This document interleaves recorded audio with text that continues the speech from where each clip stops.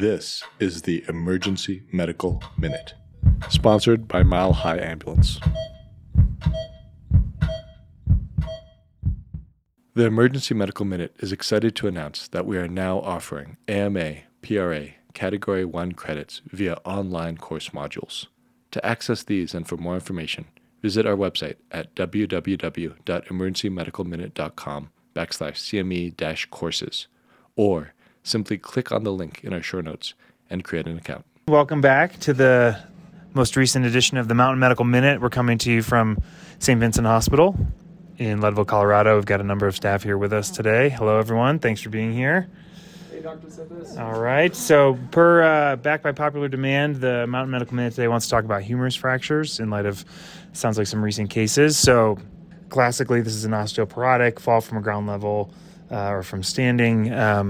Elderly folks, women are 70% of humerus fractures, or at least proximal ones. And it's important to think about the humerus really as a proximal humerus fracture, a mid-shaft humerus fracture, or a distal humerus fracture, which is really like an elbow fracture, right? So each of those comes with different injury patterns and different management and different neurovascular complications. So we'll start proximally with the proximal humerus, which is what we see most commonly.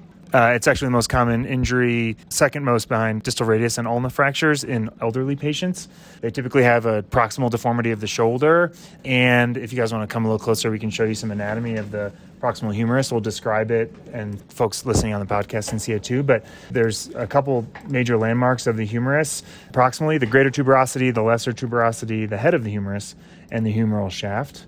That's just important to know from an anatomic perspective, but it also is helpful to know which parts are angulated.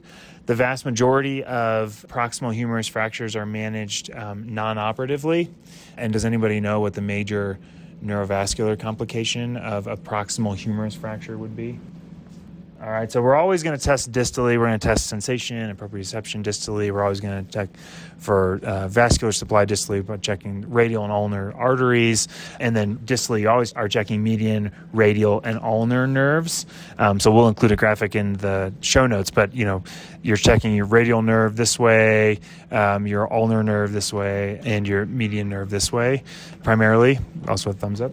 In addition to that, when you break the proximal part of your humerus, you have to check for axillary nerve injury. Does anybody know what the axillary nerve supplies? It's typically lateral sensation of the shoulder is where you can sense the axillary nerve. Then they can have axillary artery injury as well, because those run right proximally under the humerus. So those are managed, like I said, mostly non-operatively with the sling, pain control. And then moving down the humerus into the midshaft of the humerus. So those can be managed more frequently with surgery, although midshaft humerus fractures actually are managed non-operatively, at least at first. So the nerve that you worry about that's injured in a midshaft humerus fracture is the radial nerve. And does anybody know what happens if you have a radial nerve injury? So you get wrist drop. So the patient comes in with wrist drop and decreased sensation to the dorsum of the hand, the rear of the hand, radius, rear of hand. And so that's the primary complication from a midshaft humerus fracture. These do get reduced. They do get splinted in place as opposed to proximal humerus fractures. There's not really a good way to splint proximal humerus, but midshaft you have enough intact bone proximally to splint it in place, so you can reduce them and splint. But certainly going back to proximal humerus, you're not reducing any of those. So there's a significant incidence of neurovascular injury from any attempts at reduction of the proximal humerus, so you just don't want to pull on that at all. The midshaft of the humerus you can reduce and splint, and they oftentimes will trial a period of non-operative management for those, although sometimes they do require operative repair, particularly if they're grossly angulated. The same rule of thumbs for these fractures are true for most of our fractures, which are open fractures get admitted and washed out, and they have emergent operative repair, but they're closed and uncomplicated without neurovascular deficit. You can reduce these and put them in a splint. And then finally, the distal humerus fracture, an elbow fracture. There's a number of different ones. There's the supracondylar in kids. There's proximal radius and ulna involvement in a lot of these. But one kind of atypical distal humerus fracture is the Holstein-Lewis fracture, which is a spiral fracture of the distal third of the humerus as it comes into the elbow. So if you want to come close, there's a good schematic here from Life in the Fast Lane. Mike Cadigan did this. So it shows how the radial nerve runs here. You see how it runs along the distal part of the distal humerus, and so a spiral fracture there can disrupt the radial nerve. So again, you can get a radial nerve palsy with those folks. So that's kind of a specific fracture pattern that needs repair. So anyways, you manage humerus fractures differently depending on proximal, midshaft, or distal humerus. And then there's kind of some specific testing for neurovascularity distally depending on where the fracture pattern is. So, and then some different management strategies, different splints depending on where the fracture is. Any questions? Yeah, I was just wondering if you have any specific considerations for splinting these types of fractures. Not any different than our usual ones. I mean, you have to assess the degree of angulation, pre and post reduction, neurovascularity before and after splinting. These, depending on the patient, can develop compartment syndrome of the upper arm.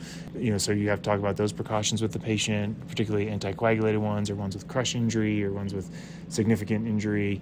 Rapidly expanding hematoma that makes you think arterial injury in the upper arm is an emergency because of the risk of compartment syndrome. So you have to kind of assess how significant the hematoma is when you first see it, and then on serial assessments to make sure it's not expanding rapidly. But other than that, the same splinting rules apply.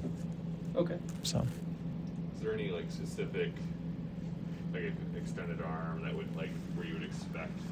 Yeah, would good. be up on the arm? Good question. So typically your mechanism for proximal humerus injuries is a foosh, is a fall on an outstretched hand, but then the elbow is also typically fully extended as opposed to people who can just fall with a bent elbow and you get a distal radius. But if you extend your arm, that force is then transmitted all the way up through the radius and through the elbow and up to the proximal humerus.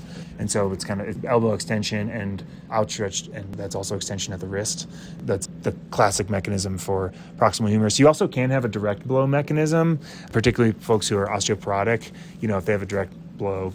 Although direct blow mechanisms, depending on where the blow is in the humerus, can cause angulated midshaft humerus fractures. So, Cool. So that's Mountain Medical Minute. Thanks for listening. The Emergency Medical Minute would like to thank our sponsor, Swedish Medical Center, for helping fund our nonprofit organization and make this podcast possible. Donations are essential to our organization to cover operational costs and fund the creation of our online courses offering AMA PRA Category 1 credits. So if you enjoy our show, and if you're able to make a one-time or recurring donation towards our organization, any amount is helpful. Please click the link in our show notes to make a donation. Thank you for listening.